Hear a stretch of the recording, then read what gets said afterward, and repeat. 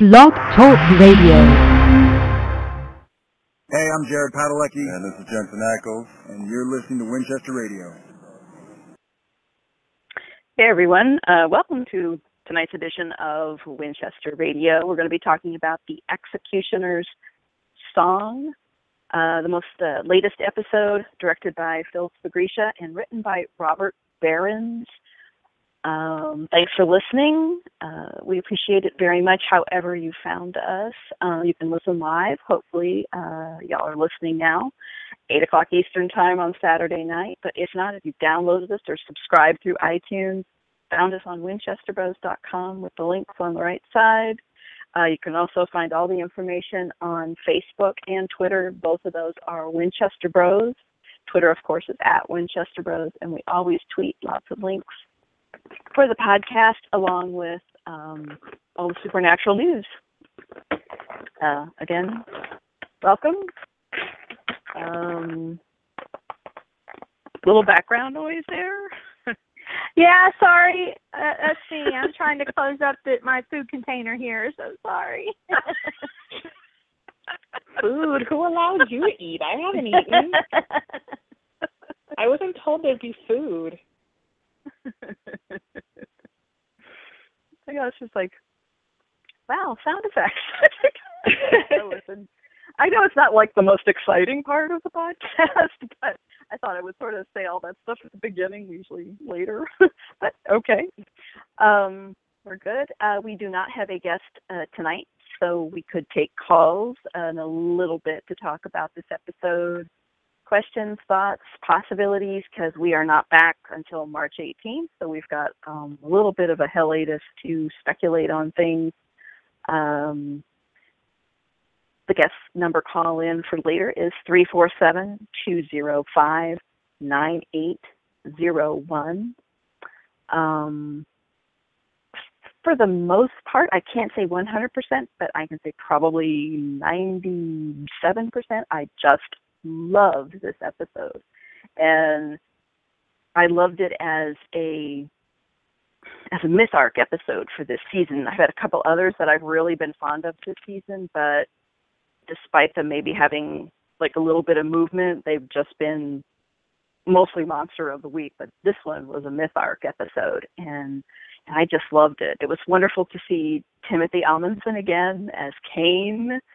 I will admit that part of my viewing was completely distracted by that absolutely gorgeous like mane of hair that he's got in this episode. He looks great in a beard, and it suited Cain so well because it was so wild and untamed. Like last time we saw him, it was longish, but I think the beard was a little more trimmed. The hair was under more control. It kind of suited him this time to just not care about what was happening. I mean, I don't know. I think basically the hair was for Gallivant for Tim Omundson, but that's okay. It worked really well for Cain this time.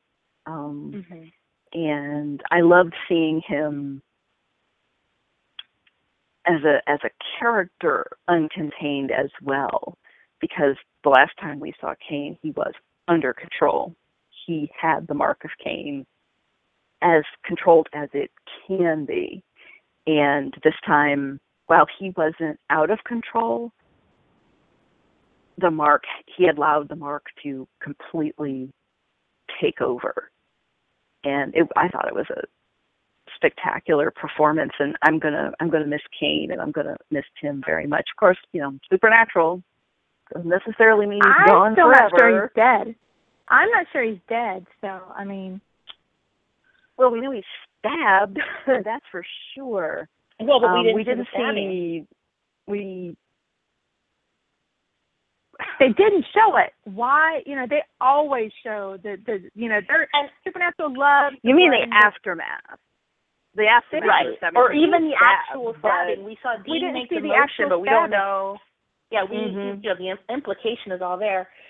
I'm of two minds about that particular moment. On one hand, I would love the idea that they've gone back to the crypty idea of things are worse when you don't see them.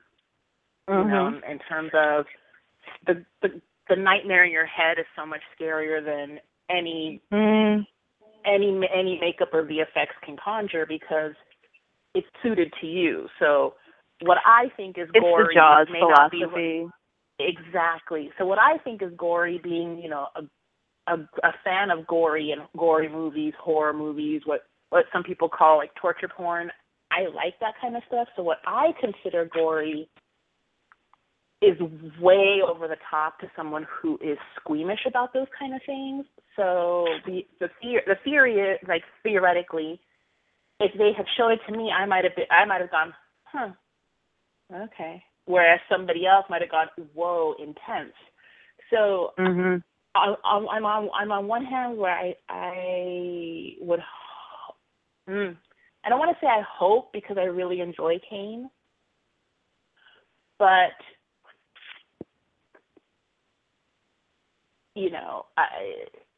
how do you know that a demon is? How do you know a demon like that is dead? Because we have Abaddon that used her severed hand to pull the bullet out of her severed head. You can't just leave a corpse like that laying there. You just can't do that. And for all intents and purposes, Dean did. We don't see. Well, we don't know. Yeah, that's we go from Sam hugging Dean to carrying Dean to being back at the bunker. We jump right to the bunker, and we know that it appears Dean doesn't even look like he showered. So I don't know. Well, he looks pretty bad still. No, yeah, obviously you're not going to get over that in a day or so. He clearly hasn't slept yet. But on the other hand, I would like to see Cain back. So I kind of like the ambiguity there. I'm of two minds about that particular scene. In terms of, just to kind of piggyback what you said, not just Timothy Omundson's hair, but I'm blown away by how absolutely gorgeous he was in this episode, and that's completely objectifying and has nothing to do with his acting ability. But I've been a fan of his acting ability. I wasn't a fan of his acting ability for so long that that's just a given to me. But watching him on so many other things and never once feeling like he was hot or like even registering him as attractive, just like, yeah, all right, and just being completely floored. Obviously, we objectify. Yeah, we objectify the characters on this show. I mean, we do. Let's be real. There has never been an episode where I have so blatantly gone. I cannot argue. Yeah, where I've so blatantly in my head gone, yeah, some of them are all right or whatever, but you know who's really pretty? Cain. Although my favorite tweet is that someone tagged Omundson in it, and it said something like, he needs to be on People's hottest men over 50 list, and he was like, thanks, I'm 45. Oh my God. But I mean, that said, the person intended it to be a compliment. I mean, I'm right there with you. I loved, huge fan of Spike. And Lassiter, I loved Lassiter, but never once, did I think, hey, ooh, he's pretty, And although he's always had the most gorgeous eyes. But you don't even notice them on Psych. Like, you're like, no, that you don't. I didn't know they were so blue. But then that fight scene with Dean, and every time he would brush his hair back, I was like, oh my God. Basically, Omundson stepped on the set. I feel like Omundson stepped on the set and went, better hair than Jared, bluer eyes than Misha. Ooh, I might be a bigger badass than you, Jensen. Sorry. And then everybody else went, yeah. Yep. This time, seriously. Yeah.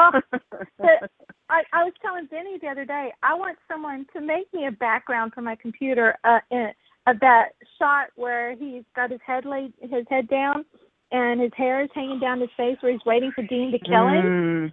I was like, gorgeous. I want that in black and white and be my wallpaper on my computer because it's just, beautiful. Phil Sgriccia did an amazing job directing. He out-haired Jared Padalecki on his own show. On his own. Nobody else could ever say that. Like that, I would have previously said that was a statistical impossibility. But no, Omundson was there in the clinch. Yeah. So it's made me laugh though when Cass like tries to blast him and all he does is blow back his hair. You know. Yeah. Well, I mean, it's one of those where there was obviously the plan involved. It was like, wow, that must be really emasculating to be like, I'm an angel. Let me do absolutely nothing but breathe at you. Okay. All right. Let me style your hair. and in the interest of full disclosure, because who's more non-disclosury than me on this podcast, the first time I watched this episode, I really, aside from the last few minutes of it, I really didn't like it much. And on the second viewing, it grew on me.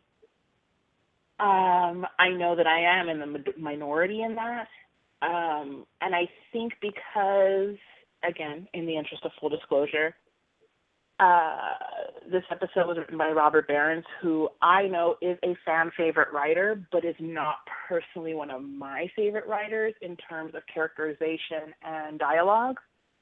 And so I will admit that I was less watching the episode and more listening to the episode. And I still feel like I have a lot of dialogue tick issues with the episode, and I have a lot of pacing issues with the episode. And then I have some directing issues with the episode, which when it comes to certain things, you have to wonder what's part of the script and what's just a director's choice and what's an actor choice, which we can get into all those a bit later. But it is an episode that grew on me once I kind of let myself just watch it, which is, I think, when you get so into this fandom and you start watching the show in the way that we tend to, it's sometimes a difficult thing to do because you are aware of, we've discussed before, on almost any other show, I don't know who writes the episode. I don't care. I don't keep track of you wrote this episode and so I know your style because of this. It's not something you tend to do very often unless you're really fanish about the show. So it's both it's a good and a bad thing. It can be a hindrance. But the episode did grow on me, and I would put it in my top 100. Maybe top 50. Well, last year's episode with Cain was my very favorite episode of the whole season. Mm-hmm. And so this one is, this one, it will probably be, so far, I'm putting it, with midway through the season, it's in my top 5 for this season so far. Mm. I was going to say, and it's kind of similar to what Susan said earlier, and I meant to comment, but I got distracted. I agree with her. All of my favorite episodes this season have been one-shot, Monster of the Week, whatever you want to call them, episodes, self-contained episodes. This is probably, I would say, my favorite Miss Arc episode of the season. I have thoughts and issues on the whole idea of Monster of the Week versus Miss Arc anyway, but that's neither here nor there. There was that great article. There was that great article we tweeted a couple weeks back.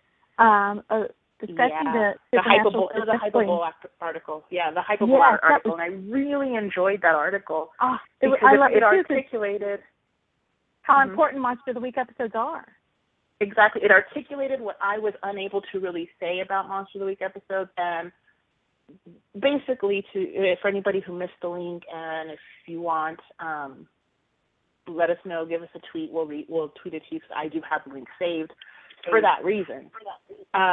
It discussed how the Monster of the Week episodes are the bread and butter of Supernatural, and I've kind of begun to really resent when people call the Monster of the Week filler episodes, because I actually feel the reverse of that lately.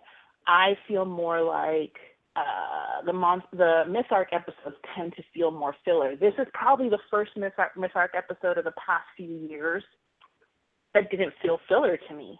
I feel like Miss Arc episodes, which we've discussed also on the podcast recently, especially it's been a big subject for us this season, have been a way to go, okay, Misha's a regular, and we finally got Mark as a regular, cram him in. And as a result, this was probably the most balanced of that, of usage of all that. And also, I think this was the best we've seen Ruth Connell be, because the past couple episodes we had discussed where the character did kind of waver into caricature, and we weren't sure whose, I don't want to say fault because that's a weird word for it, but whose doing that was, if it was writers, directors, Ruthie, Mark, what was the reasoning behind it. And this was the first time she felt slightly more organic. Organic, especially towards the end. Yeah, especially towards the end in the last yeah, the end was great. The only thing, again, it's those weird dialogue tics that I mentioned that I had with the episode. One of those was hers, where I forget exactly what her line was, but she basically said, I traveled to find you. And all I could hear, because she's Scottish and the way the line was written was, all I could hear was, and I would walk 500 miles and I would walk 500 more just to be the mother who, all I could hear. And it's those things that I think as a writer you maybe have to kind of be a little more aware of. I think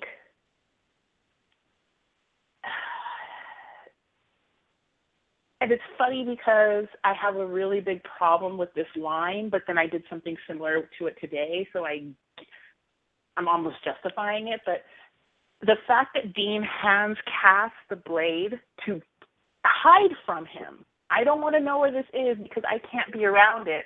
And you cut to the very next scene, and the first thing he asks Cass is, where'd you put the blade? That is the stupidest piece of dialogue. But then today I told my mother, I meant to tell you something and I forgot what it was. And she said, what was it? And I was like, I just said I forgot. I don't know. And so in a way I guess that as people we do say stupid things like that. Like, but I really, it's one of those moments where I wanted Cass to turn to him and go, up your ass. Like, so badly. Because it was that or dumb. Seriously? Yeah, or like just give him this look like, are you for real right now? I don't know. I mean, it was just a weird dialogue tick. I love the glare Cass gives him though, like seriously, like I'm going to answer that question. And I don't think that it translated right because, again, where I go back to actor choices versus director choices, and we don't know was it in the script, whose decision was it, but I don't understand why Dean says they have to go save Austin, and Cass's reaction is to glare at Dean, to squint at Dean very confusedly as to why Dean Winchester wants to save a child. Why is it perplexing to you? Why are you confused? This is literally his thing. He is 1-800-SAVE-A-KID. That's actually one of my issues with this episode. I say they're pretty smart with that scene where Dean's like finds out it's a 12-year-old kid, and Sam and Cass are like, and Dean just looks at him like, who are you people? And do you know me? Yeah, and I can't figure out if the intent was, you shouldn't go to this, but Cass looks utterly bewildered that Dean would want to save a child. And then they set it all up, and Cass is like, I don't know, he's playing with a basketball. Well, you metaphorically shoved the entirety of pop culture into your head, and a basketball perplexes you? Why? Why? I have that issue. I don't understand why they knew. Okay. I don't understand how they even thought, what the theory was behind the idea that the blade would even kill Cain. But okay, let's put that aside for a second. If you I think it was mentioned last year, wasn't it? When he gave it to him. No, he just says, I trust that the next time you'll see me, you'll kill me. But he doesn't say that's why. How? I took it at the time that was how.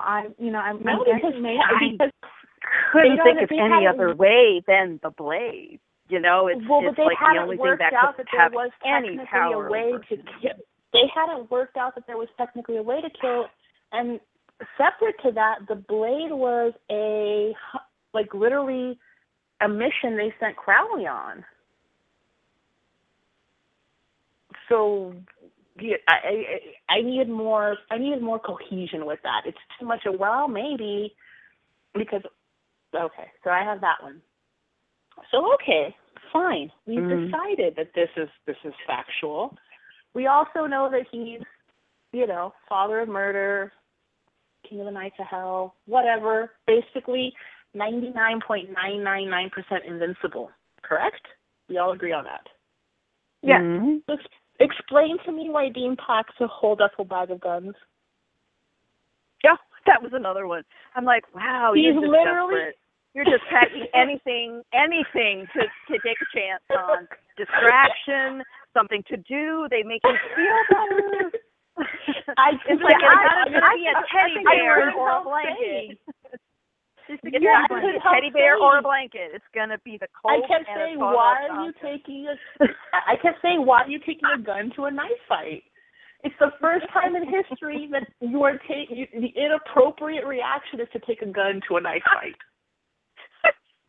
I was like, just take a pea shooter and a butter knife. It'll be the same thing. Like, literally, all you need is your jacket and your cell phone for this. You can't do anything else unless Crowley comes through for you. Jacket, cell phone, brother, best friend, and go. That's it. Go. Snack. A bag of snacks. Take a snack. But it wasn't even just like a gun. It was all the guns in the duffel. I really think it was like comforting. I really do. It had to be. Otherwise, there's no explanation. Well, he looked very purposeful, and it was so many shots of him doing it, like close up of the pearl handle, close up of this. Like, we were very emphasizing the packing of the completely useless guns. I don't know. Like I said, they could be a comfort. Maybe he thought if there was anything else out there. I don't know. They're what he used to. That's how he prepares for a job or a hunt. It's like maybe it's the ritual. I don't know, but truly he had to know they were nothing. I mean, the only weapon worthwhile would be the first blade. Exactly. And Sam was like, weapons? Nah. Yeah, he didn't bring any. Cass like, whatever. I don't have. He doesn't have have his little Dean took the entire bunker's worth of guns with him. I was waiting for the scene of Dean going down to the shooting range and getting all the extras. Like, little things like that really bother me because I feel like we could have maybe, because I felt like the first 30 plus minutes of the episode were quite slow. I felt like we maybe could have done something different in terms of that. I will say the scene with Cain's killing fields that Cass finds, that entire scene with Cain and Cass was gorgeous and very well acted by both men. Yes. It was fantastic. Probably one of the most beautiful scenes we've seen since possibly Purgatory. I had to really put a fine line on it. Probably since Purgatory, it was gorgeous. It was beautiful. It reminded me of Lazarus Rising, with the field where I saw some people Dean say comes that, and through I didn't feel that way. I really felt Purgatory. I felt like it's That's Rising okay. too. No. I'm on your side. I'm saying everybody was saying it, and I was like, didn't even occur to me. I'm not saying you're wrong. It was gorgeous. It was beautiful. I think Purgatory. I think it struck with me as Purgatory versus Lazarus. Or I think for everybody else was more the coloring used was more Purgatory to me versus Lazarus Rising. So once people said it, I was like, oh, I see that. Okay, yeah, just that very muted kind of look. It's muted, but I thought Purgatory was much more washed out and like a callback to the first couple of seasons where everything was like a muted water color. I felt like this was washed out in a good way, except for the two men with the very, very blue eyes. Having a blue eye off.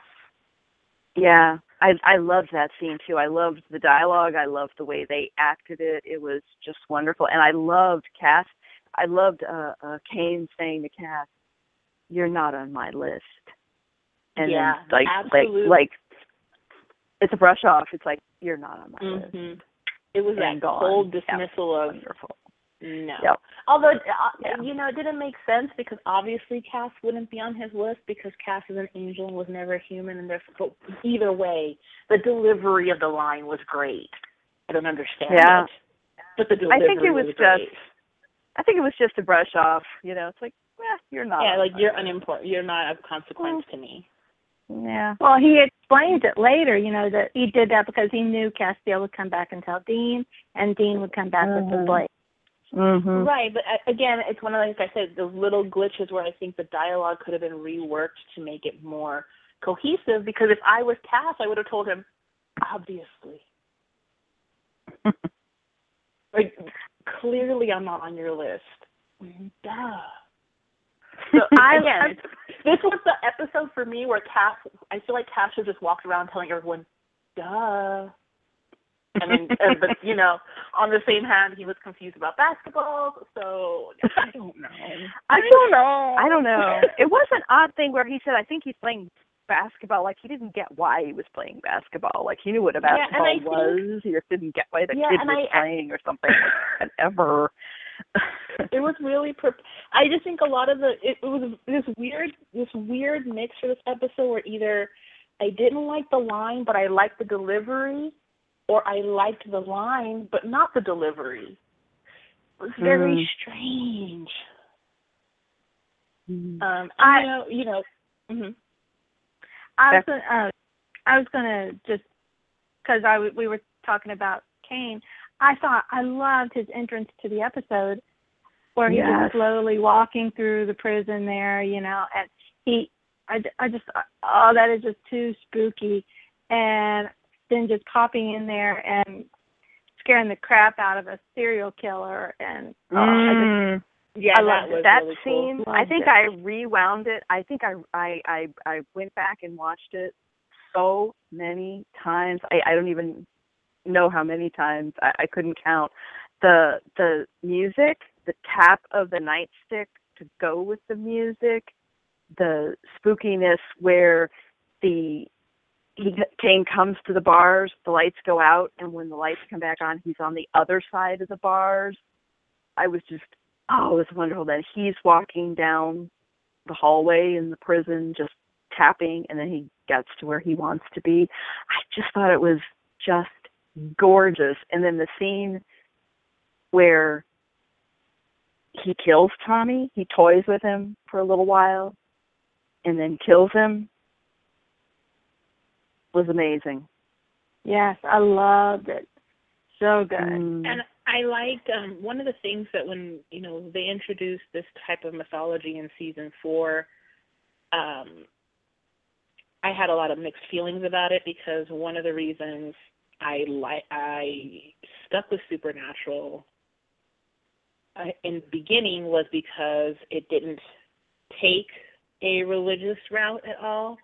And so when they introduced angels, I had a lot of trepidation, and one of the things I really liked was when, Eric was very clear about his angels not being, fluffy cloud sitters, and they were very true to how my religious teachings taught me about angels is they are scary and you will fear them and they are going to hurt you.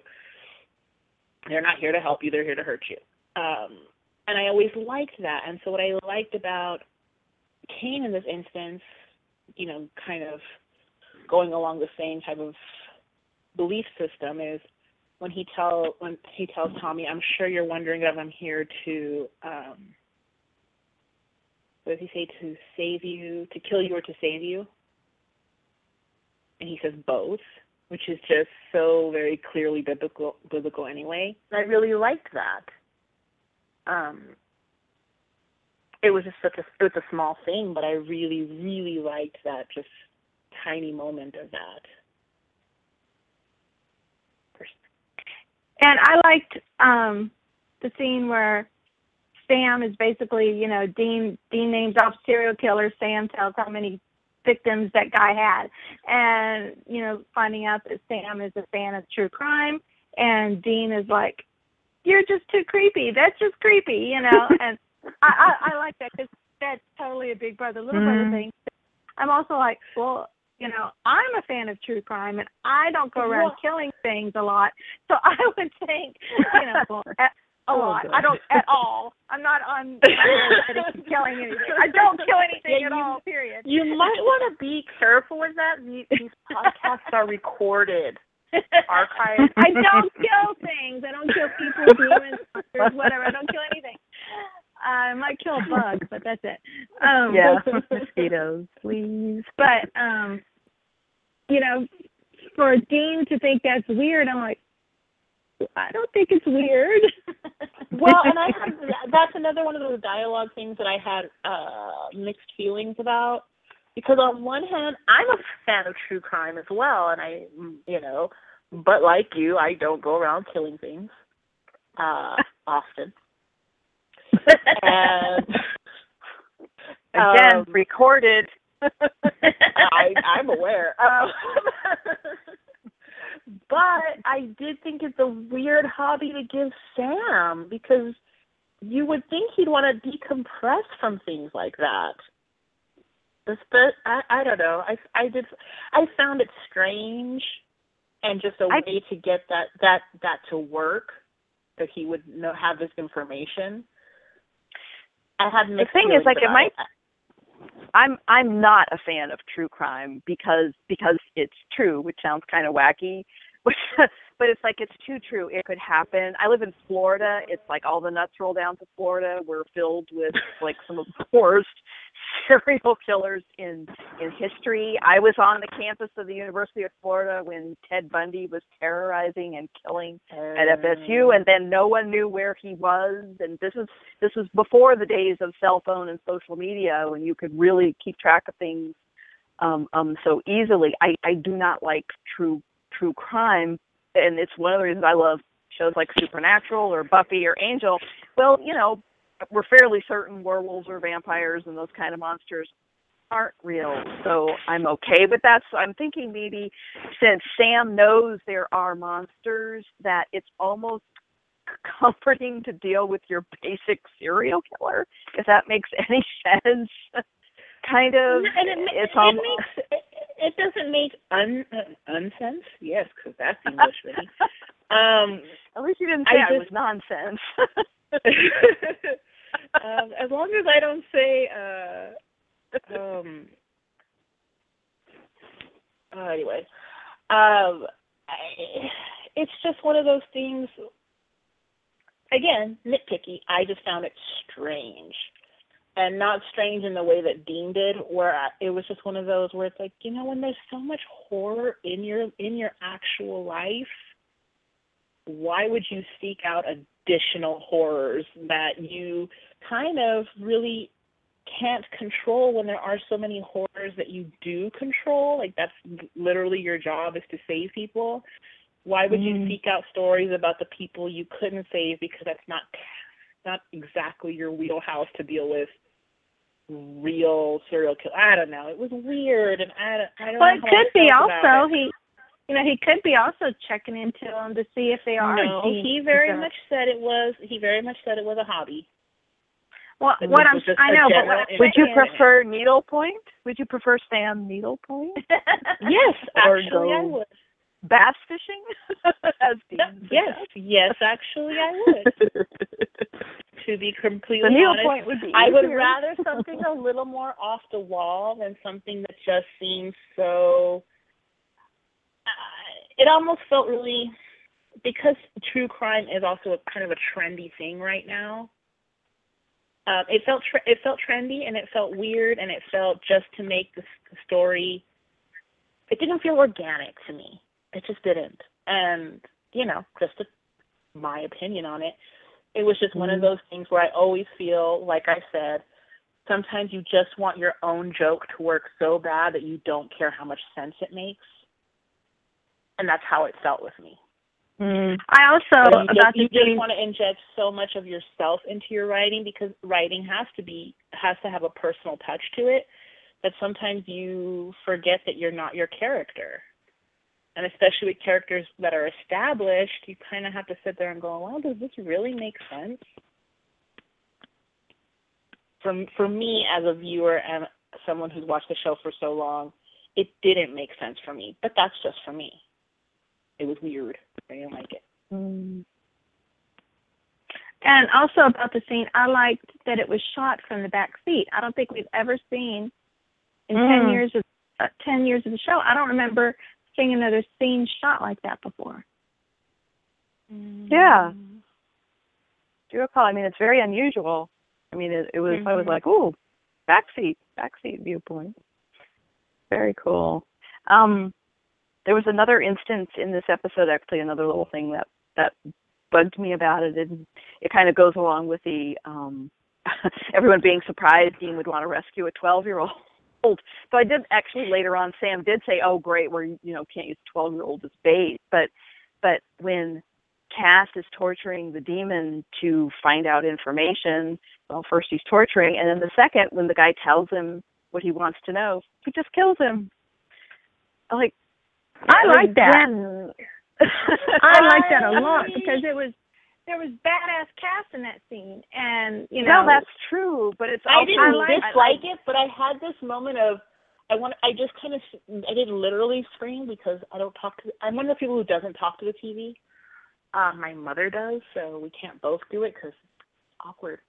But in my head, it was like, hypocrite. Like, oh, okay, Dean can't even punch Metatron without you getting all cranky-faced about it because you made a promise.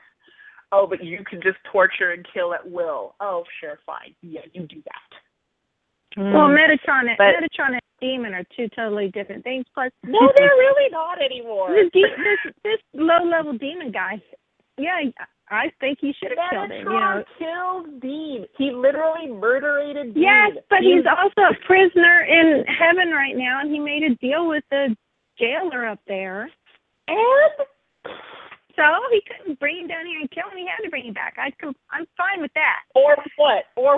The angels are going to get mad at Cass? Remember the time that Cass mass murdered a bunch of angels? They forgave him. Believe me, I remember that. Yeah, and everybody else is over it. So, whatever, man. I had no problem. I mean, Sam and Dean have done the same thing. So I had no problem. I didn't have an issue with him killing him. Literally, I had an issue with the hypocrisy, not the actual killing. That's what I'm saying. Sam and Dean have done the same thing. Sam and Dean have said, tell us what you want, we'll let you go, and then they kill him anyway. Oh yeah, no, the hypocrisy of not letting him hurt or even torture Metatron. That hypocrisy. Well, I was talking about the scene you were talking about with Cass and the demon. Yes, that's what I'm saying. He killed the demon. Why can't Dean kill Metatron? I don't understand. Well, I'm still bitter about that. Dean hadn't made a deal with somebody to bring the demon back safely, whereas Castiel had made a deal with someone. So there's a total difference there. Total difference. No. Yes. I don't care about somebody else's deals.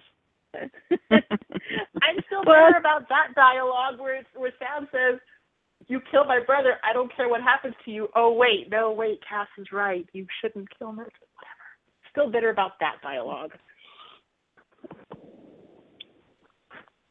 I just thought it was another instance of we don't even bother to save the host anymore. No. Yeah, and I really thought we were going to get more into that this season because they kind of set it up that we were going to, but no. No.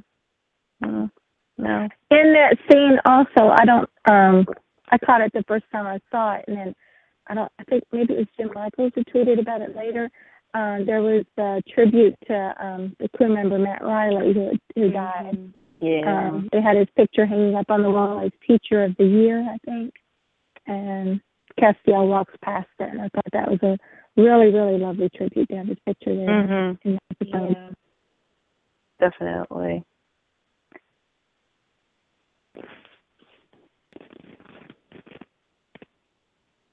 It was I liked the episode immensely. I thought it was great, and that end scene, I'm still with the way Dean, the look on his face as he leaves the kitchen, and we could talk about that for hours because I think because he looked kind of like he was pissed, and it was like the mask was leaving his face. He was, and so it makes you think. So was he?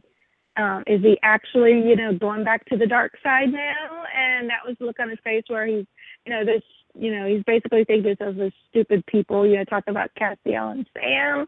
I read it more as, because I've seen a lot of discussion about that, which is the weird thing about doing our podcast, a little bit later, because, it's unavoidable to discuss it with other people and to, see discussion of it at this point.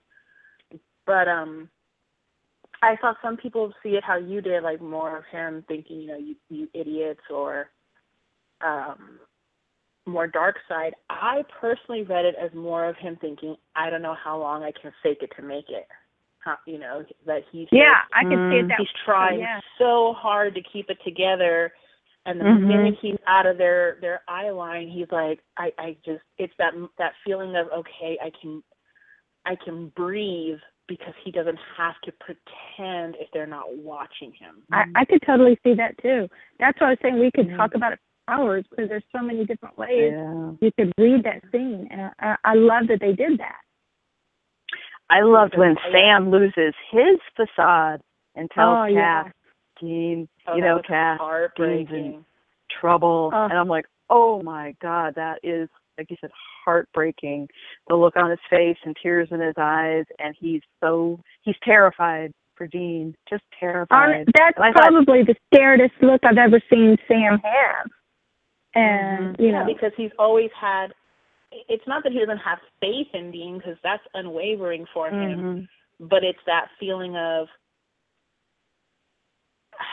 it was this view of, I have faith in him, but that doesn't mean that it's not, if it's beyond his control, it doesn't come down to faith or no faith. It's, what are you going to do?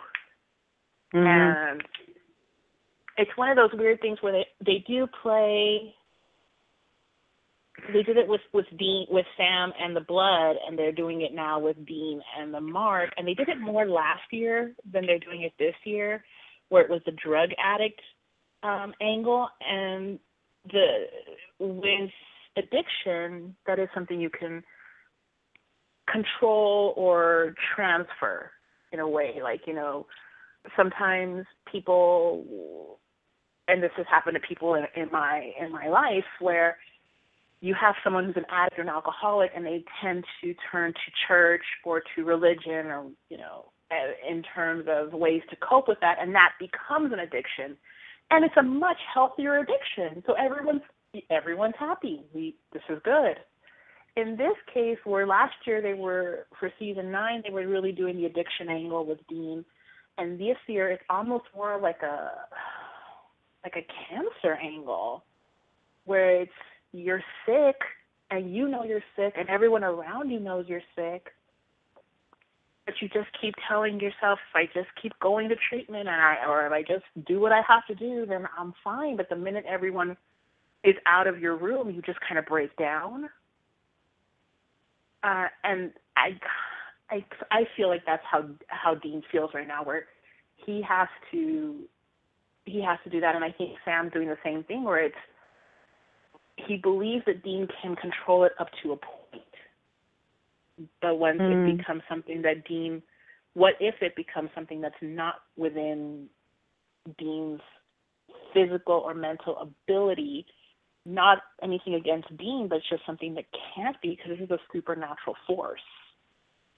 And he's on his own now, because before I always thought there was Cain with the mark of Cain and Dean with the mark of Cain, and it kind of spreaded, and Cain was the first, and he was kind of keeping the brunt of this, but now he's gone, so it's all on Dean. That's interesting. I never thought about that.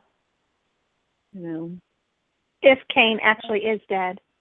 If Cain is actually dead. Asterisk, caveat, if, yes. I hadn't actually thought of that, because I think it's interesting that they're kind of doing a weird thing where with Cain, he clearly was able to control it for as long as he did, until he just kind of cracked. Yet he says there's only remission and relapse. Right, but they're not even giving Dean a real remission. And I'm curious as to why that is.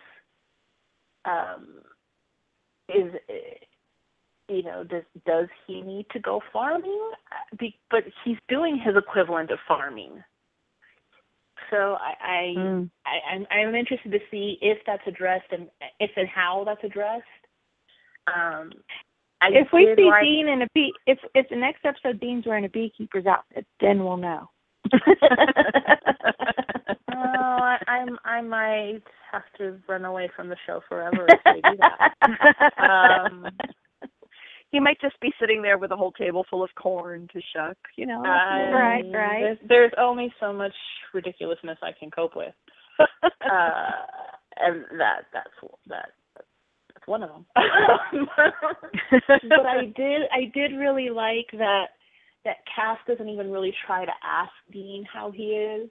He just knows that that it will, no matter what answer he gets, he's going to have to ask Sam to either clarify or verify, and so he just skips it entirely and just goes straight to Sam about it.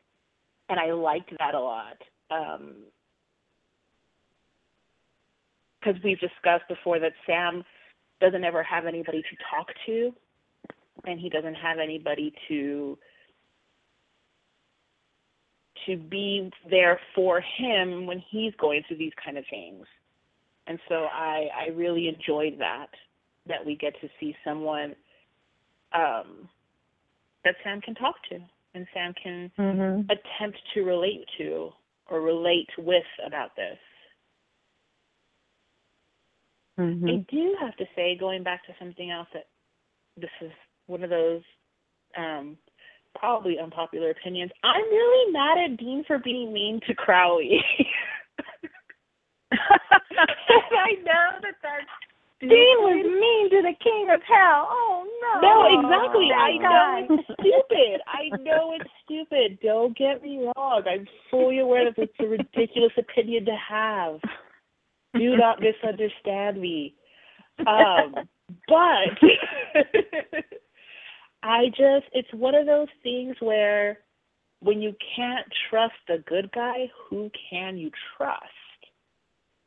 And I also, if you're going to throw the blade in the ocean, metaphorically speaking, why not give it to the actual most trustworthy person, who is Sam?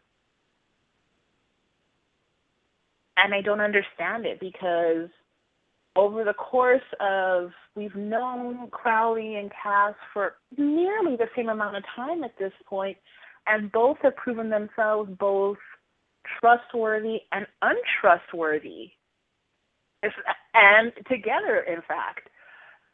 So I don't see the difference, really. And I think that's what annoyed me about it is you took the blade away from someone you don't trust to give it to someone that you can't necessarily trust. Well, I think it made complete sense because, first of all, Castiel has access to areas of the world that Sam cannot get to, like, Castiel could take it up on top of of Mount Kilimanjaro, or something. Are you saying that Sam couldn't climb Kilimanjaro? How dare? And, also, anything Sam would come up with, I think Dean would figure it out because he knows him so well. I think Sam is the worst idea to give the blade to hide. Yes. I just don't think that there's a difference between Crowley and Cass, really. I just don't. Well, there's basically his only option, so he had to pick one. Right, so leave it with Crowley. No, he already actually, in all this time, Crowley didn't betray Sam or Dean about the blade until Dean asked him for it. Because Dean lied for it. Cass is going to do the same. Let's be real. We're going to see the blade again. This is not the last we're going to see of the blade. That's. Oh, of course not. But it might. So Cass is going to do the same thing.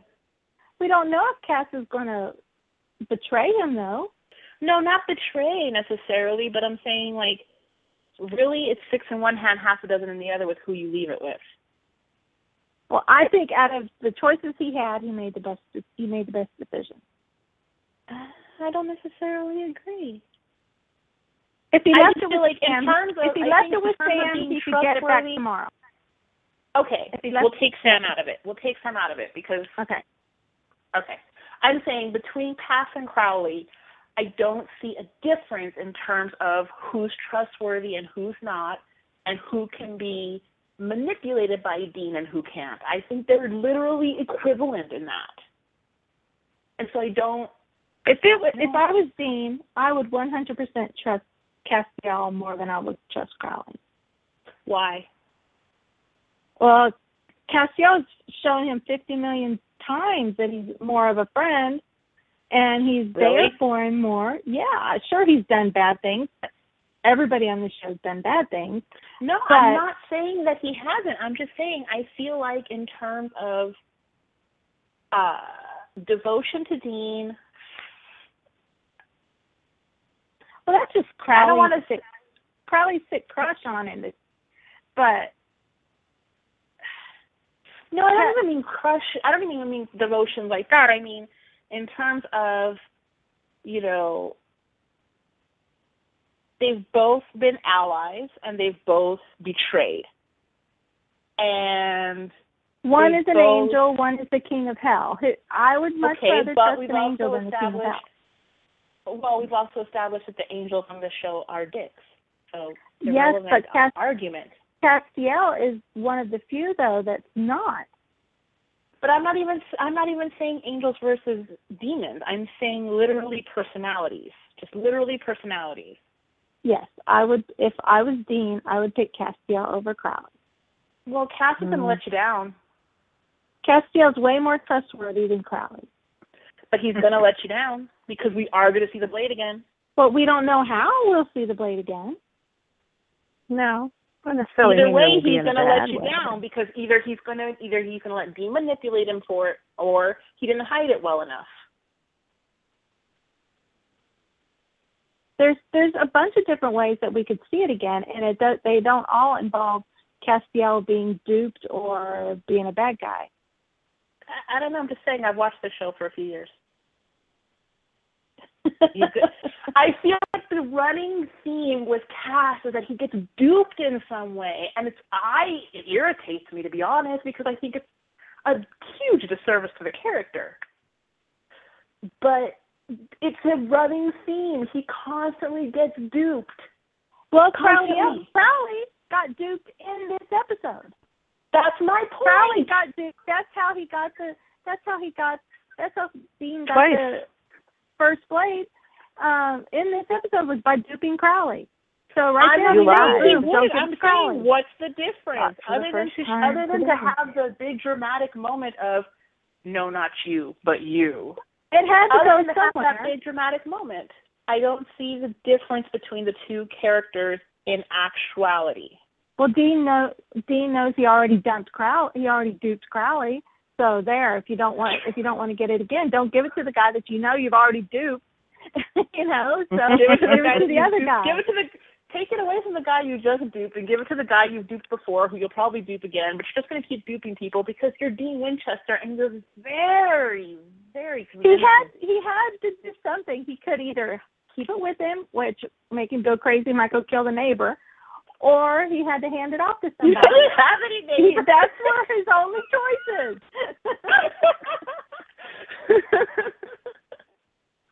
I'm amused by that analogy just because he has no neighbors. It was funny.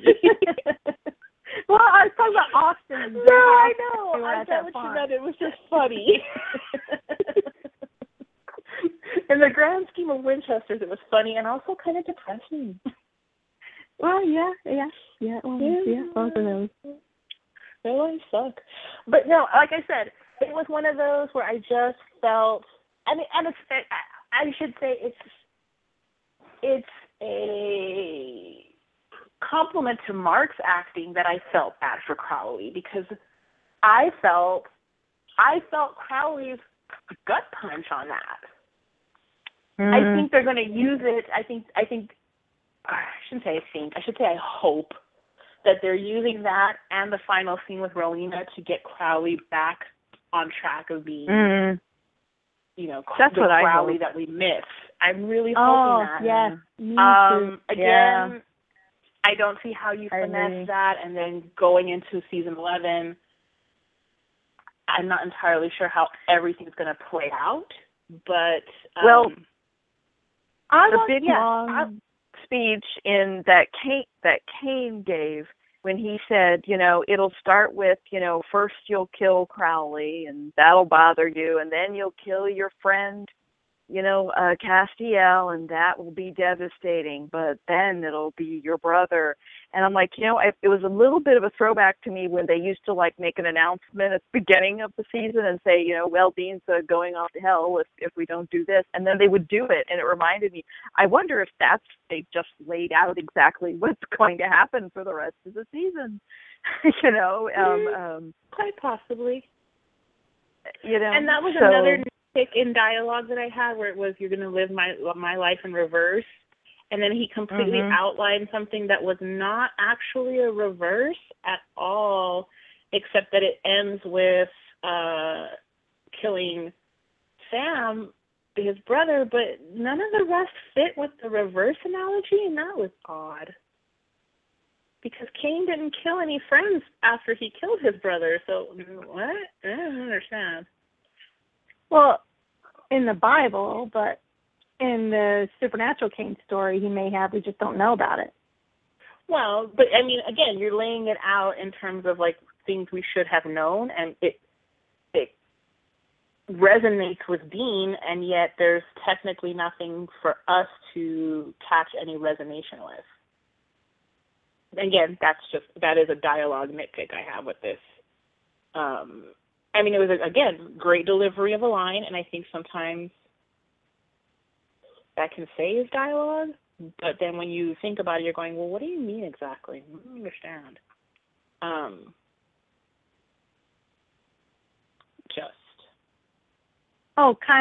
And I don't know why that made me think of it, but when you were saying that, it made me think of the scene where Cain stabs the little boy, and, the little boy's just a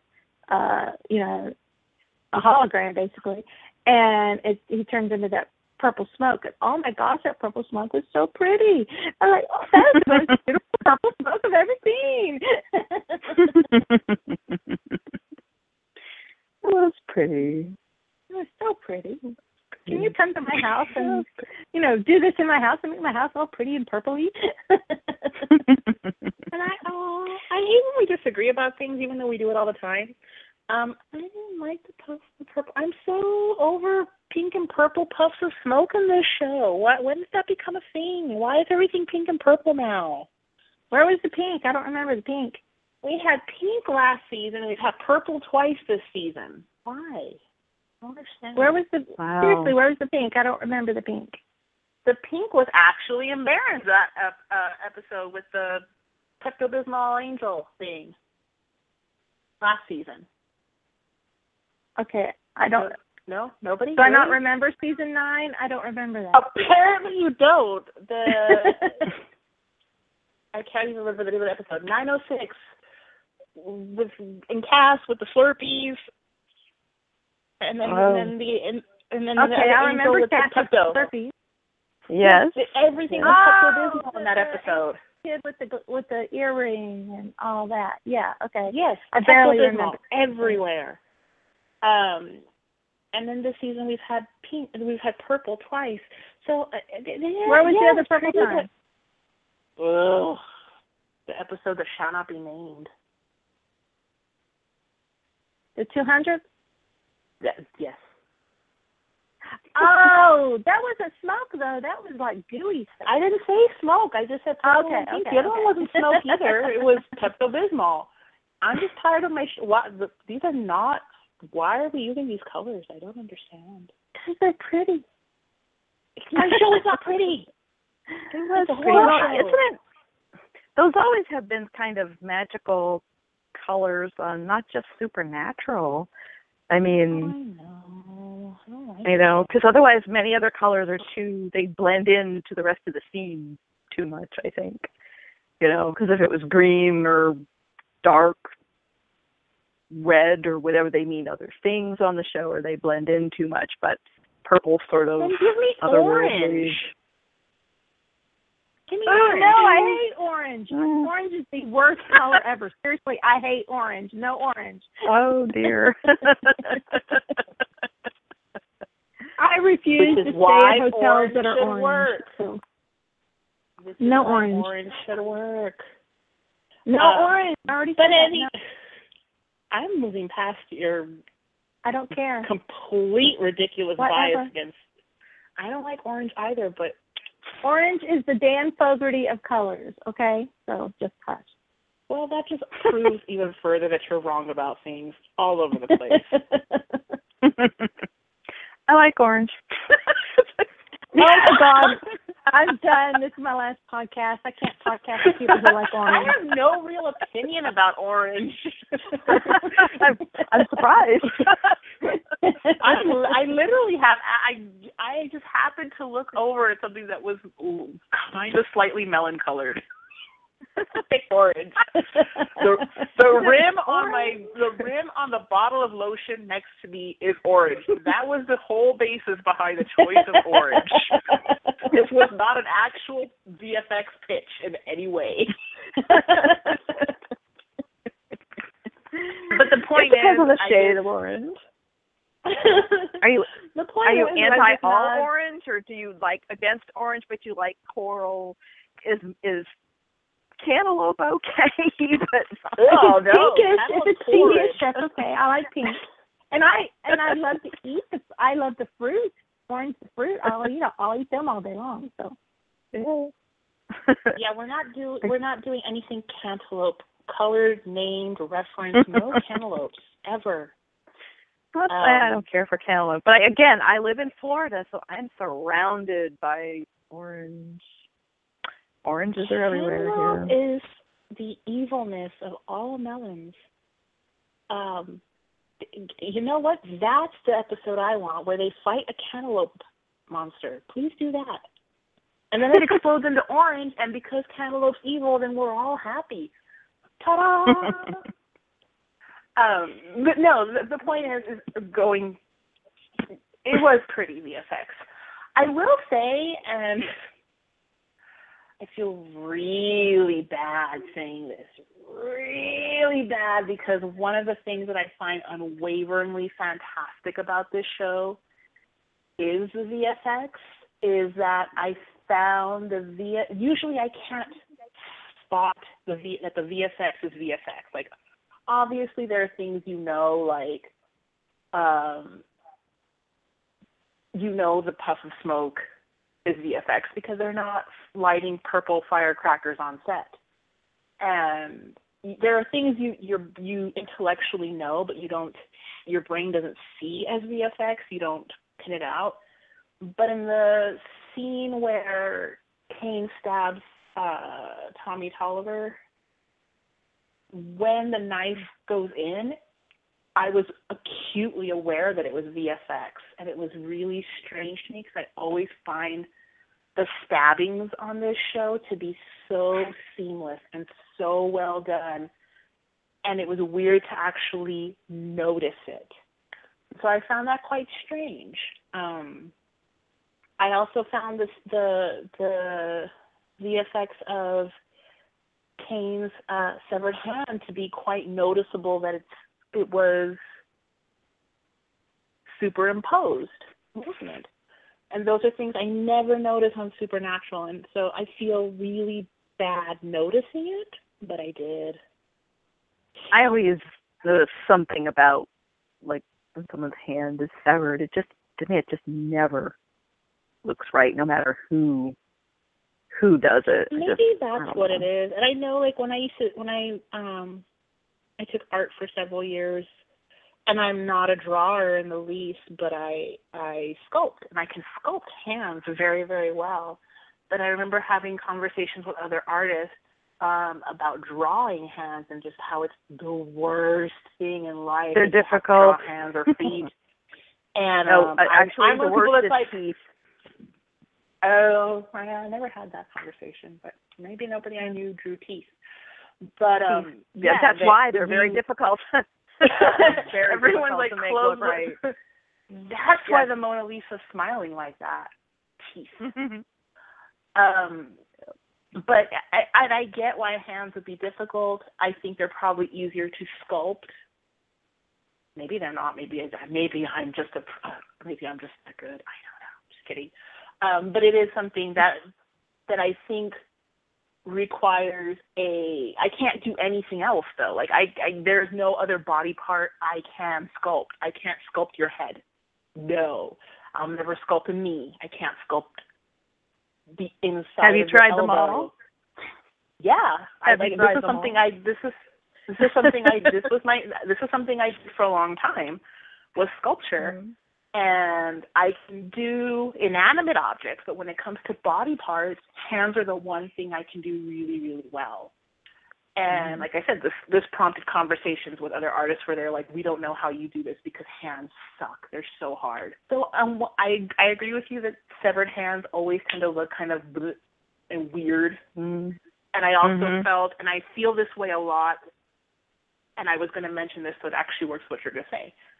I found Cain's stump very obvious, but I tend to find stumps like that very obvious when it's the process of the cutting. Not if you're showing me the limb once it's cauterized or, a clean amputation or anything, and you're going on with the story like that. But in that moment, it's never going to look right. I've yet to see anything where it looks right. I did find this where you could see how his forearm was too long for it. That it was like, that's a lot of wrist. Wow. And the hand was, like I said, the hand was awkward. I found that stabbing awkward. And it's really strange because I would have to really, really go back and completely do a full-on rewatch to find any other time where I found the VFX awkward, and that's that the VFX team has gone through huge overhauls throughout the past 10 years, and so it's not like you can say, well, they got somebody new in, and now that's why. No, not remotely. So I don't know if maybe there was some kind of struggle, or they were pressed for time, or I don't know. But it was really, it took me out on both instances. It took me out of the moment. Which is very, very rare for me. I mean, like when I say rare, non-existent for me on this show. So I found that quite odd. Do you have pictures of your hand sculptures? Pictures? No, and they're all in my dad's house. My favorite one, though, this goes to show why I'm going, ew, no pink. Give me gross things. My favorite is, without realizing how sick I had made a sculpture, and it was my own hand at that point, I put it in the kiln and it exploded in the kiln. So it was just like, but it exploded in this way that was like huge ham chunks. And then I splatter painted it, and it was fantastic. That's my favorite sculpture. So what I'm saying is I'm not right in the head. But well, we knew that already. Right. I've seen worse. No, I want to see. If you find a picture to send it to me, I want to see. It is my day job. I have to go to my. I'll go to my. Well, next time I'm at my dad's house, I'll look around for stuff. He has most of my stuff in storage, but I'll poke around and see where he has some stuff. Then it's all stuff I did like half a lifetime ago, and it was. I thought I was going to be a world-renowned sculptor. This was going to be what I was going to do. Turned out no, but yeah. So again, and maybe that's why. And Susan, you can either tell me I'm right or tell me I'm absolutely ridiculous in this, being that it is your profession as well. And maybe I tend to look for those things, whereas maybe other people don't. Like I tend to look at the makeup on the show a lot because that is my current profession is makeup artistry. So I tend to, and I do want to say, I'll interrupt myself to say that Sabrina did a fantastic job with the makeup for Dean being beat up. I mean, she's beat up anyway, but it was spectacular. So just really, really, really good. And I am one of those people who's like obsessed with looking at like man makeup on TV shows because the whole point is to not see it. So I'm constantly looking for it. And I never really see hers in terms of the male actors on the show. And, but her, I mean, you kind of have to see whenever there's, blood and cuts and bruises because that's, obvious, but it's fantastically natural. So that was really, really great. But yeah, I do feel like sometimes I overly look for those artsy moments in a TV show. So that might be why. Speaking of makeup, Ruth Connell's eye makeup as Rowena is so gorgeous. That's all I can look at sometimes. Oh, cool. It's so beautiful, and that's a compliment, of course, to Sabrina, and it's gorgeous. But sometimes I don't hear what she's saying. I don't know what's going on in the rest of the scene. I'm just fascinated by her beautiful eye makeup. I agree. Sometimes I'm not listening to the dialogue because I'm really looking at Rowena's makeup, and it is fantastic. But I agree. Sometimes I have to go back and like pay attention to her, what she's saying, what she's on about, because I'm too busy watching her. I'm like entranced by her eyeshadow. Yeah, I'm watching her eyes move around the makeup, and it's gorgeous. It's fantastic work. But speaking of Rowena, we touched on it a little bit. I love the way she went off on Crowley at the end. Absolutely loved it. Me too. I'm not entirely sure how genuine it was. I think it was genuine. I think it was a scene for what it was. Really it might be the first genuine scene we've seen of her, and I thought it was the first time I didn't think that she was almost a caricature, where she was putting on and over exaggerating. I thought that's like we finally got some of the real her under all that. And yeah, I hope it's real because it was really cool. So I hope it was genuine because her. Because you have to think, if you are those type of people or mortals, whatever you want to call them, to finally find your son and find out that the son you gave up has become, I guess it'd be the equivalent of giving your son up for adoption or your child up for adoption and then like finding them 40 years later and they're the president. And then you're like, whoa, my son is the president. You move into the White House and then your son is just like, the worst commander-in-chief ever all of a sudden after like 1 3/4 terms of being fantastic at it. The minute you show up, you're like, wow, you are just letting everybody run over. The Secretary of State just smacked you in the head and you're fine with it. Really? Wow. That's my analogy. I am watching a political satire show right now, so that's probably where that analogy came from. But the point stands that I hope it was completely genuine, because it was the first time I really, truly believed the character. And I hope that we see some kind of real path for her aside from this, vague, the coven's out to get me thing. I'd like to see, and like I said, I'd like to see that all this sets Crowley on some kind of path. He needs a path. Yes, I want Crowley to get back to being the scary king of hell. He's just, I don't like wussy king of hell. I don't like scary king of hell. Right now, he's Spike with a chip, and I love Spike with a chip, but there was something lost in the character when that happened. And So I really thought that maybe this is the beginning of the return of the Crowley, the evil, truly evil Crowley that we love and miss. So if it took, Dean betraying him and then his mother saying the things she did, I'm okay with this. We go back to badass Crowley. Go on with. Because Crowley in season 6 is my favorite Crowley. And even though, in retrospect he's working with Cass, but it's also one of my favorite Casses, which is weird, again, that my favorite times for both characters are when they're absolutely betraying Sam and Dean, but, whatever. If everyone's perfect all the time, then stuff is boring. But I would like to really, really see something like that back again. Me too. Yeah. I want to give a shout out to Jensen in this episode, because he just went through pretty much every emotion. What? Are you disagreeing? No, I was about to say I feel so bad because I meant to, but I kept talking about Omundson so much. Shame. Jensen's in my notes. He's all over my notes. Oh, poor Jensen.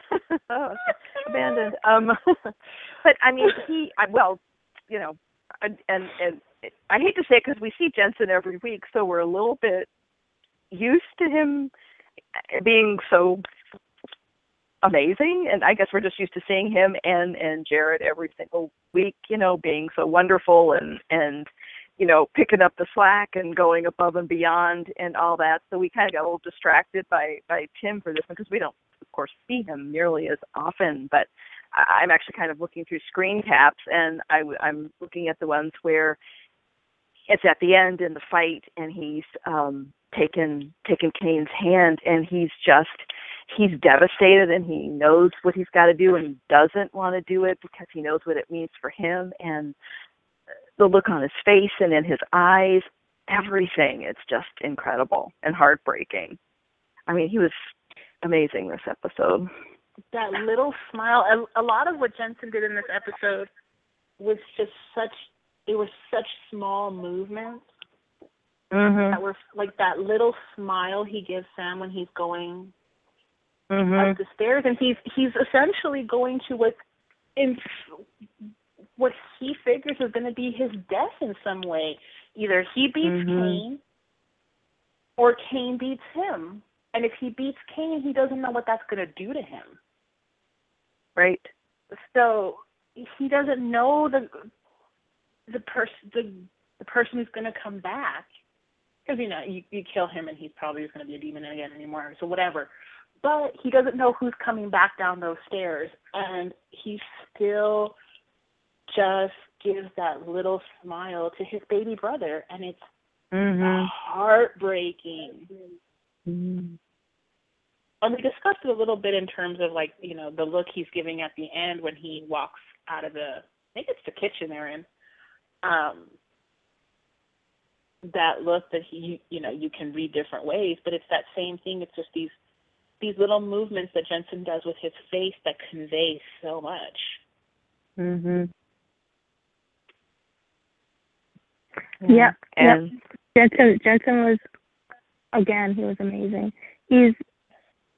Jensen and Jared both are just fantastic, and Jensen he did his own stunts in that fight, and except for the glass thing. Exactly, except for the glass, and it was just, it's so great when the actors are able to do their own stunts, because you're like, unlike with Buffy and Angel, you always notice the other the stunt people always. And so when the actors are able to do the stunts, it just makes it so much more believable. And I'm always grateful. The joke on Buffy, because her stunt double had a larger chest than her, and she always said the strap on my fighting boobs joke. Yeah.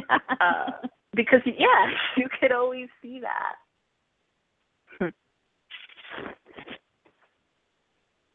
Yeah. There is something so genuine and committed to when you have, I'm sure it's fun for them also, but it helps the viewer stay in the moment when there's no obvious jumps between this is the stunt double, this is the actor. And Supernatural does a really good job about that anyway, because, they do have stunt doubles, and you're not overly aware of it. So they do a good job of that anyways, but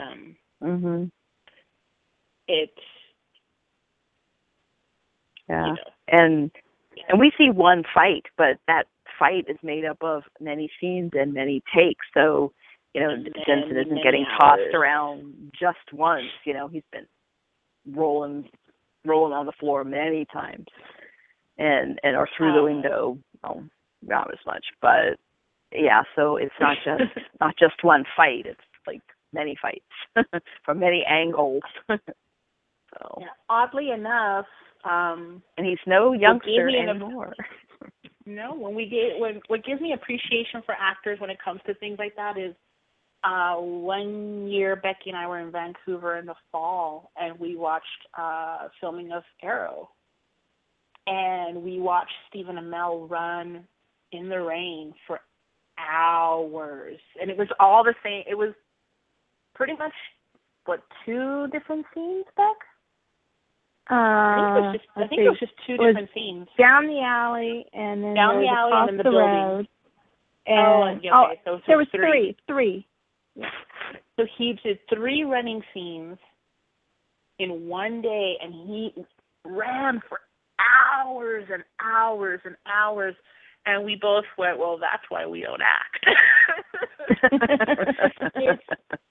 You think that people just, well, obviously you get paid a lot to just show up and say words. But it is a very active job to have.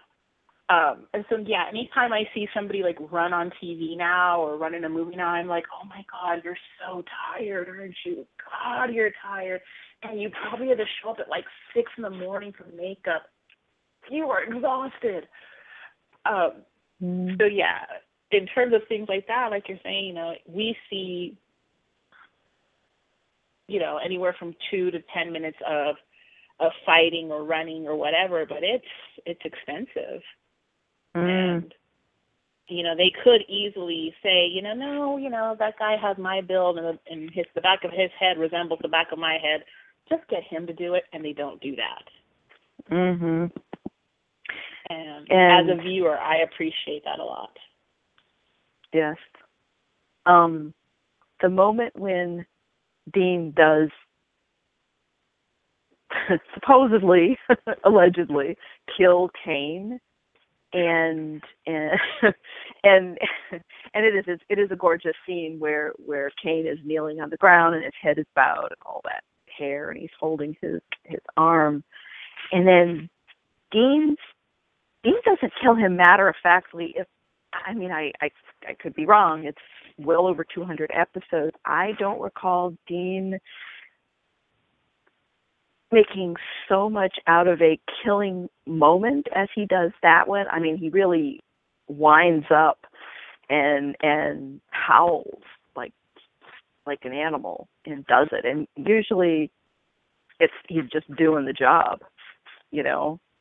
I read that two ways in terms of viewing it. On one hand, I saw it as it's that all the frustration, all the anguish in Dean, everything he's been through, everything it's putting everybody else through, and that while he asked for it and Cain told him there were consequences, you know, Cain could have been a bit more, you know, he could have maybe made a chart better, you know, a little bit of a primer, a user manual, something, but he didn't.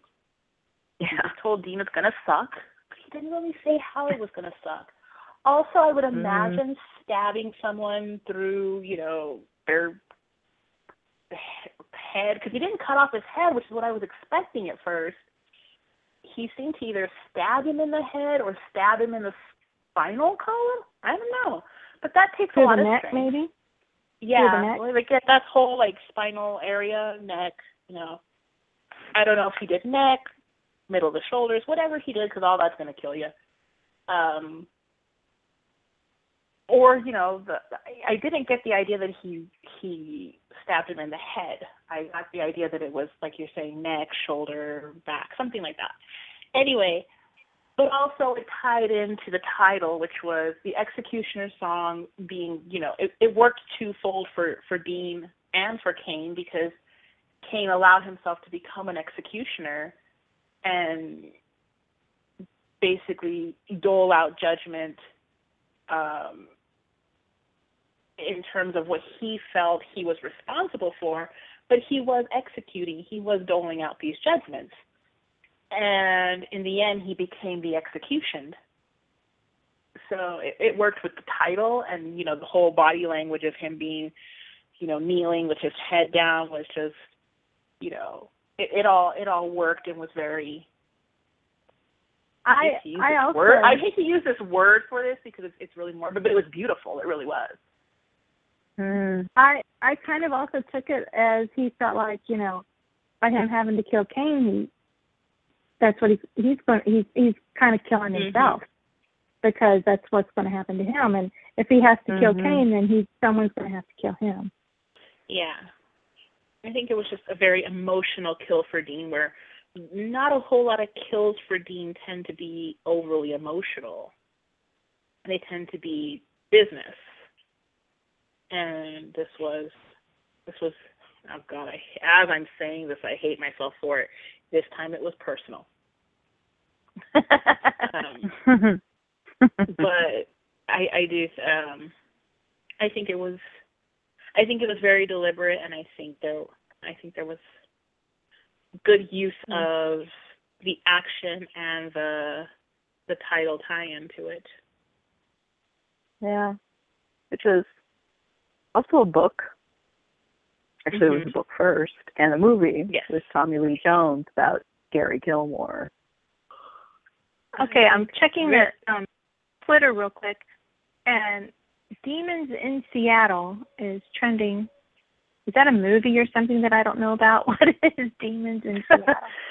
Or is something happening we should be aware of in Seattle? Vancouver is very close to Seattle. I don't know. Demons in Seattle. Well, it's about that time for a crazy sci-fi movie. Apparently it's something with those Ghost Adventures, Zach Baggins, and them. The ones they're friends with Chad Lindbergh. Apparently it has something to do with them.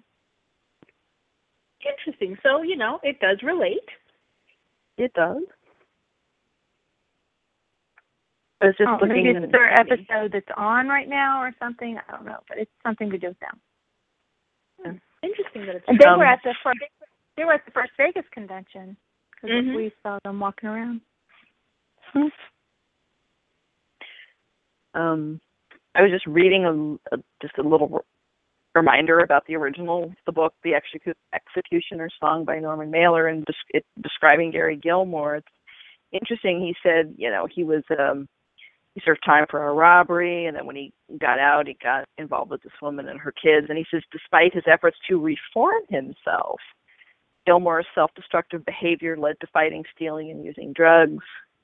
Broke up with the woman, and that's when he murdered 2 people in 2 different robberies. And then he was sentenced to death, and of course he fought to let his execution go through, even though the state kept delaying it. But I thought, well, that sort of vaguely kind of relates in that he tried to reform himself, but couldn't. So you could say Cain says, there's no cure, there's just relapse and remission. So maybe that's why this was chosen as the title of the episode, because it vaguely relates. Robert Berens seems like the kind of book he would be very well aware of.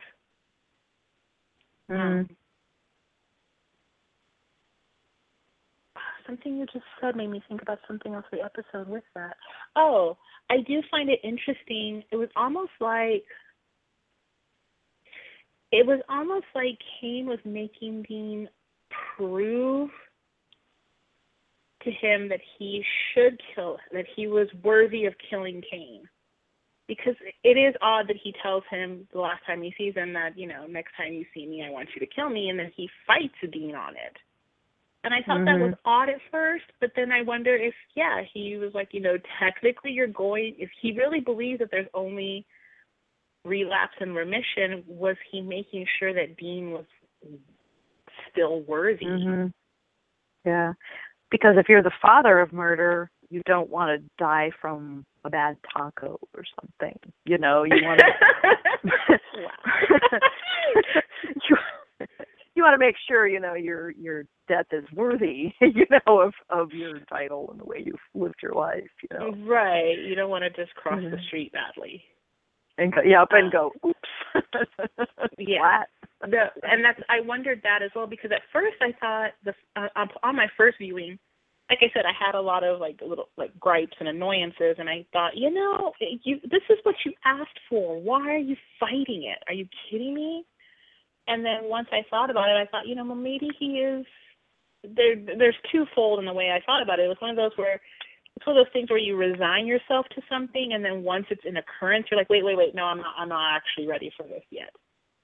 And on the other hand, was he just making sure that this was, like I say, are you worthy of my legacy? I chose you. I said you were worthy, but are you really? The way I saw it was he was because Dean wasn't really in the fight, at the beginning, and, Dean really didn't want to do it. And I think the whole thing with him going off and killing all these people that he's been killing and then fighting Dean was to get Dean to do it. I think that was the whole point of it. He knows he wanted to die. He wanted to die. He knows the only way to die is being killed with the blade. So, because he even specifically tells Castiel, I didn't kill, he tells Dean or whatever that the reason he didn't kill Castiel or whatever is because he knew Castiel would go and tell him and he would come back with the blade. So I think the whole thing was just to get Dean to kill him. He wanted to die. I'm not saying you're wrong. I don't quite see it that way, because I think he went to a lot of trouble to essentially hide. I think he's finally just done with it all, was ready to just and I think that he was, but I think it was him being, I do think that he was done when he told Dean he was done, and I think he was done once he realized Dean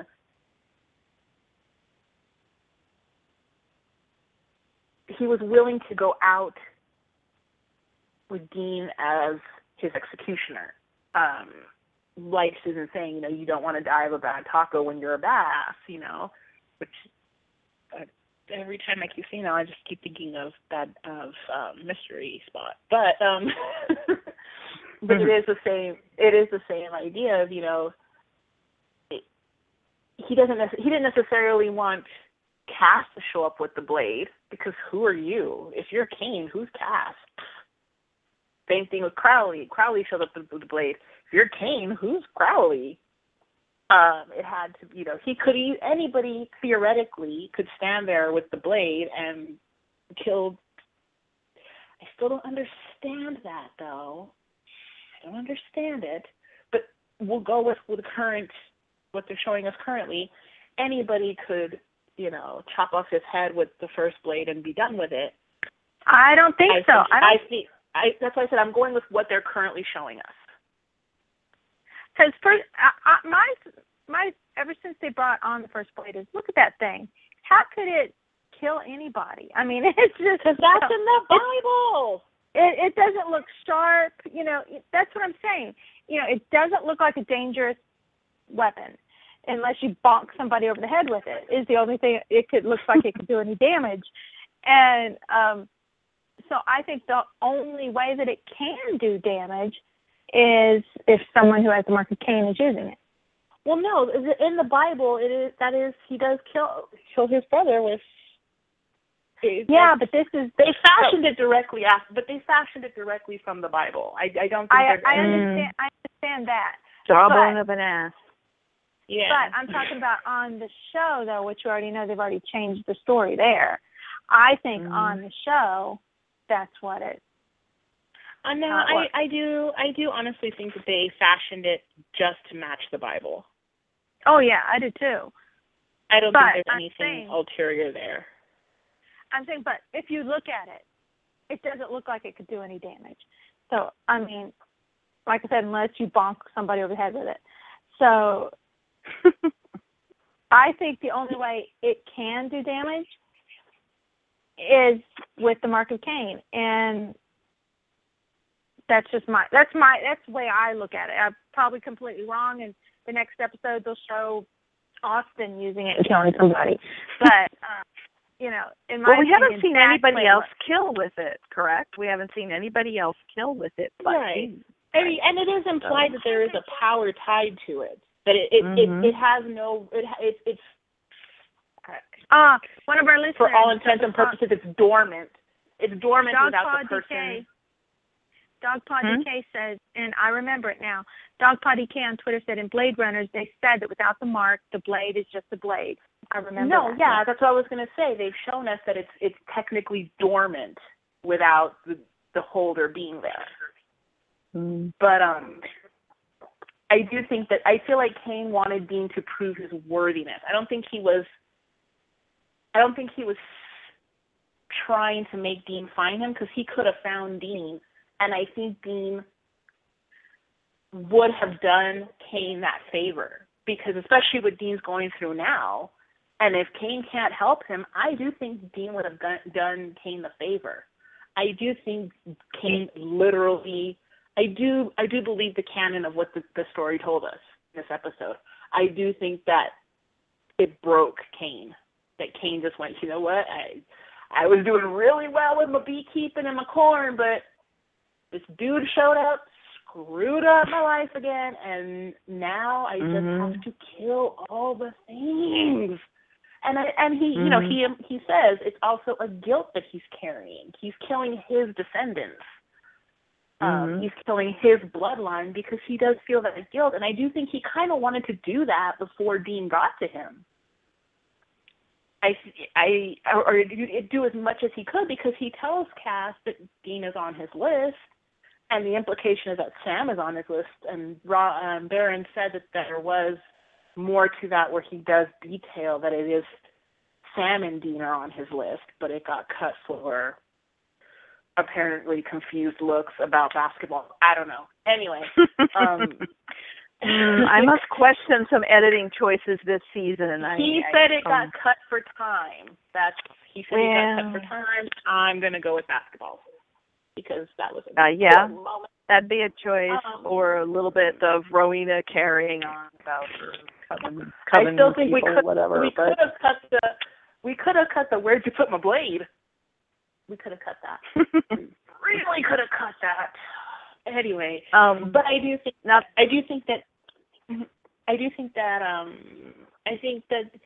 I believe what Cain is saying is that it was him saying, I need to take care of as much business as I can while I can. But if I do this, theoretically, the Winchesters are going to find me. It's just how long before they find me. Hmm. Because nothing he really tells Cass helps Sam figure out the information that gets them to Austin. Austin the kid, not Austin the city. Nothing he tells him gets Cass there. He doesn't give Cass any helpful information aside from what he's doing. But he doesn't have, nothing he tells Cass helps them find him. So I do think that he wanted to get through his spree, and I think he had Dean on his list last. That was going to be his battle to the end. Mhm. Oh yeah. In the fight, and Dean has lost the blade. He's gone through the glass, the window, and he's lost the blade. Why doesn't he call it to him instead of diving? I thought about that as well. Although we do see, I can't think of the name of the episode. I've gotten so bad about it. But the episode where he kills Abaddon and he calls the blade to himself, we do see that it took a lot of effort. Mm-hmm. And at that point, he had an ongoing connection with the blade going. And he hasn't had the blade in a long time. So I'm going to chalk it up to that because I'm going to be nice about it. Yeah, it's a nitpick. Occasionally I can be nice. We're starting to wind down in the last 15, 17 minutes of our live show. Is there anything, Becky, like any news, any contest, anything going on that we should report on about the show, the site, etc. before we... Tomorrow's Jensen's birthday. So happy birthday, Jensen. Yeah. Grumpy old man. The Vegas convention's coming up in a couple weeks, and Vinny and I will be going to that, and we might be doing a special podcast from there. We're not sure. We're going to work on that. Cross your fingers, and if everybody crosses their fingers, trust me, you'll like it. Yes. Cross your fingers, throw some salt over your shoulder. all whatever good luck ritual you may have. Light the candles, chant. We will, like Becky said, she and I will be there. So if you see us, come say hi. Despite how grumpy I am on the podcast, I'm actually really nice in real life. She is equally nice as she is on the podcast as in real life. So, there's not going to be a surprise there. But I'm actually nice, so come say hi. And I can vouch for that, so yes. I'll be the chick hobbling around. She'll be the chick helping me hobble. I think that's it. We will be there all 4 days. We'll be there, and we are getting there Wednesday. So, again, just come say hi. And we'll be tweeting from the convention too. So follow us on Twitter for the tweet. Any panels that we make it to, we will be tweeting from. I mentioned. And this con is distinct. Yeah. This con is distinguished by the first appearance of Jeffrey Dean Morgan. So yes. I was going to say. I'm hoping you guys will make that panel at least. Oh, you cannot keep me away from that. For health reasons, I can't. It's a huge hotel, and I can't hobble to all the panels. So if we do miss a panel or so, we apologize. But we will, of course, be making the effort to go to panels that are especially rare for cons. I will leave her ass Jeffrey in Dean Morgan. Hallway. Yeah, she will abandon me. I will leave her ass in the no hallway to Jeffrey Dean Morgan. So. Okay, here's the thing. She won't have to because I will crawl to that panel if I have to. There is no mistaking that. I will Yeah, we will put a blanket down. She can drag me through the hall. It will be fine. We'll get there.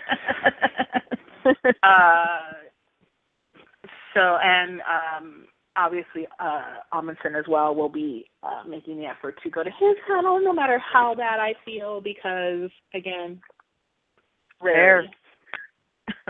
Also hair. But really, though, but seriously, the hair. Oh, the hair. It is magnificent. So, yes, we will be there. And then the week after that, the show will be back on Wednesdays. On Wednesdays. On Wednesday, Wednesday the 18th. Mm-hmm. Yep. Yes. Okay. And 9 o'clock after Arrow. We got a mismatch of, for the upcoming episodes, like the show does. They'll give you a mismatch of promo for the upcoming episodes. So it's the first few episodes coming back. So it seems a little disjointed in terms of the promotion, but, slowly episode synopsis have come out. So we already have the synopsis on our website for the upcoming episode, which will be by Jenny Klein. So that'll be our first episode podcast coming back in the end of March. Will be I forgot the name of the episode already. The things they carried? The things, it's a lot. It's one of those, the things they carried, the things he carried, the grocery bags I don't know, but yes, we carried stuff. As opposed to the things we left behind. Also, yeah, and that's why it keeps messing me up. That's the reason it keeps messing me up, actually. And that will be a Monster of the Week episode. So. And a returning character. There's a returning character. Yes.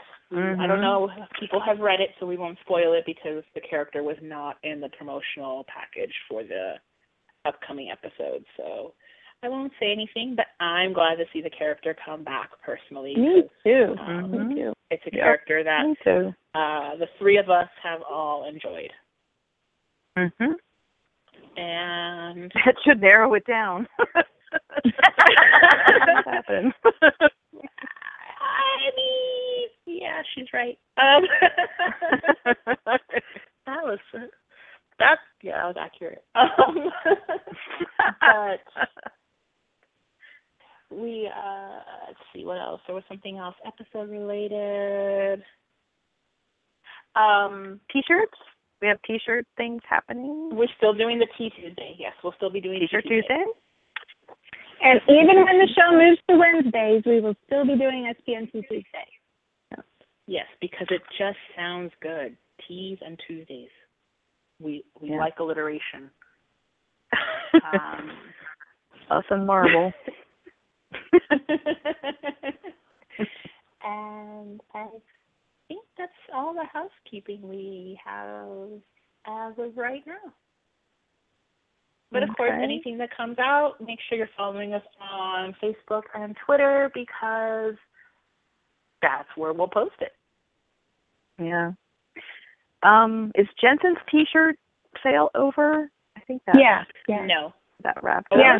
It is. It ended yesterday. Did I lose track of a day somewhere?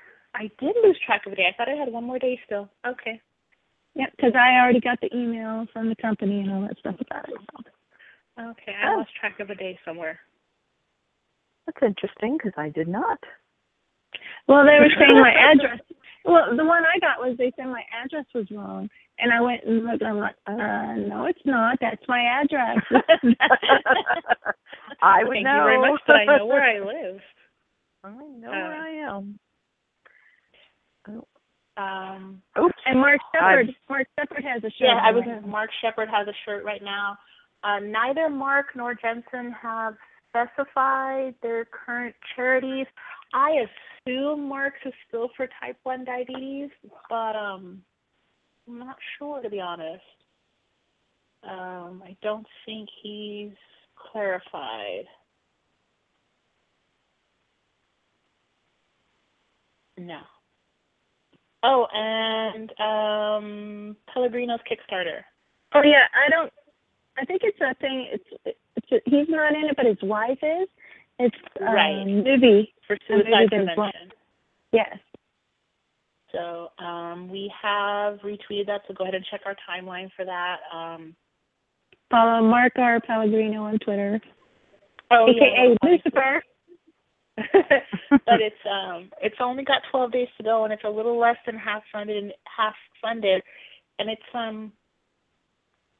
I think it's an important thing that should get made. So if you do have a little bit of money to throw that way, you know, it is Kickstarter, so there's obviously perks involved. So even $1 or $2 helps. So yeah, even $1 or $2 helps. But I think, you know, given the current climate of, you know, everyone's trying to be. I'm trying to be very delicate about this. In terms of suicide prevention, mental health, anti-bullying, as the world gets smaller because of social media, I think it's important for for people to support things like this because, like I said, I feel like the world is getting smaller through these kind of things. So I find it to be an important movie that should get made. And I cannot think of anything else. Anything else about the episode? We didn't get anybody calling in, but it's a little bit late now. No, I guess, like I said, right. I liked it more as I watched it. Minor nitpicks, but that seems to be the current trend in episodes for the past 4 episodes so far. Our nitpicks have been quite minor. Been an awesome good.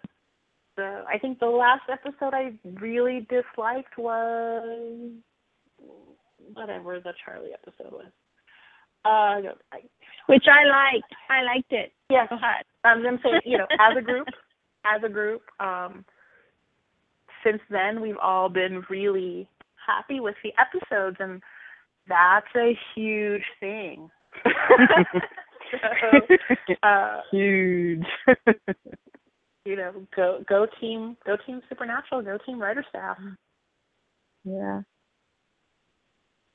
I'm still impressed that Dean can just call up the King of Hell and text him.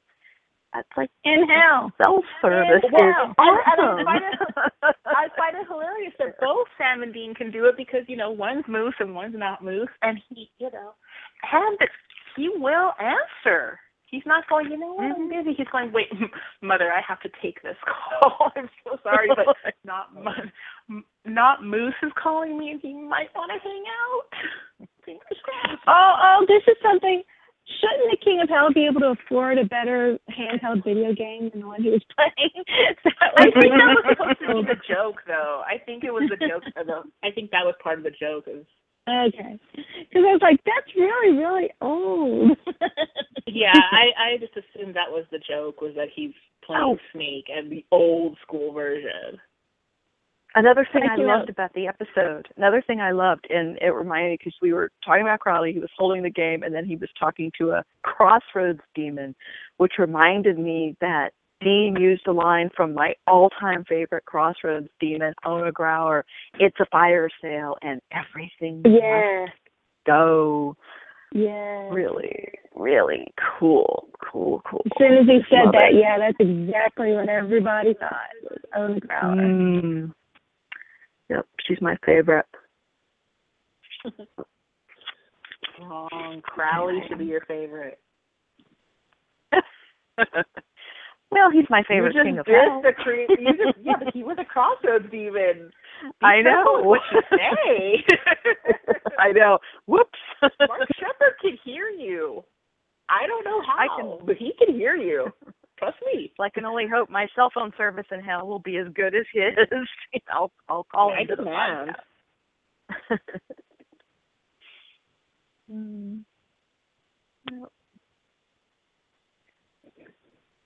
Anything else? And I wanted to give a shout out, because we talked about it before the podcast too, the Christopher Leonard's Jay Gruska, who did the music, because the music I thought in this episode was gorgeous.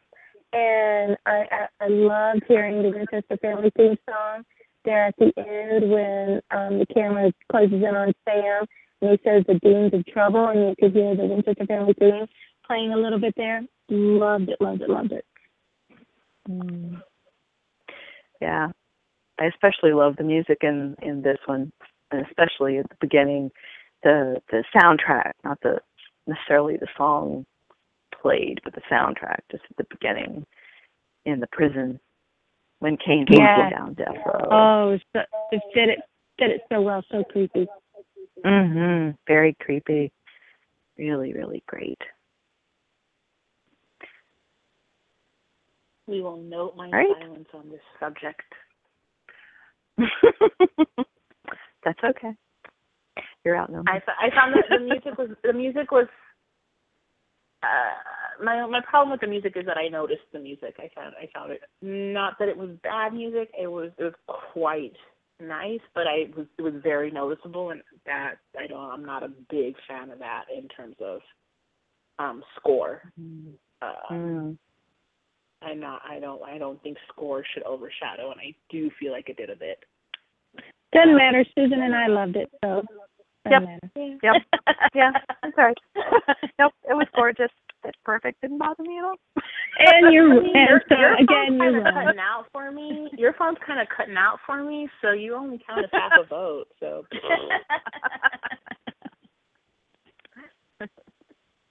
Whatever. So. Okay. Well, I think that's it. I'm going to go eat dinner and watch more things with Peter Capaldi in them. Becky's going to keep making fun of me for watching things with Peter Capaldi in them.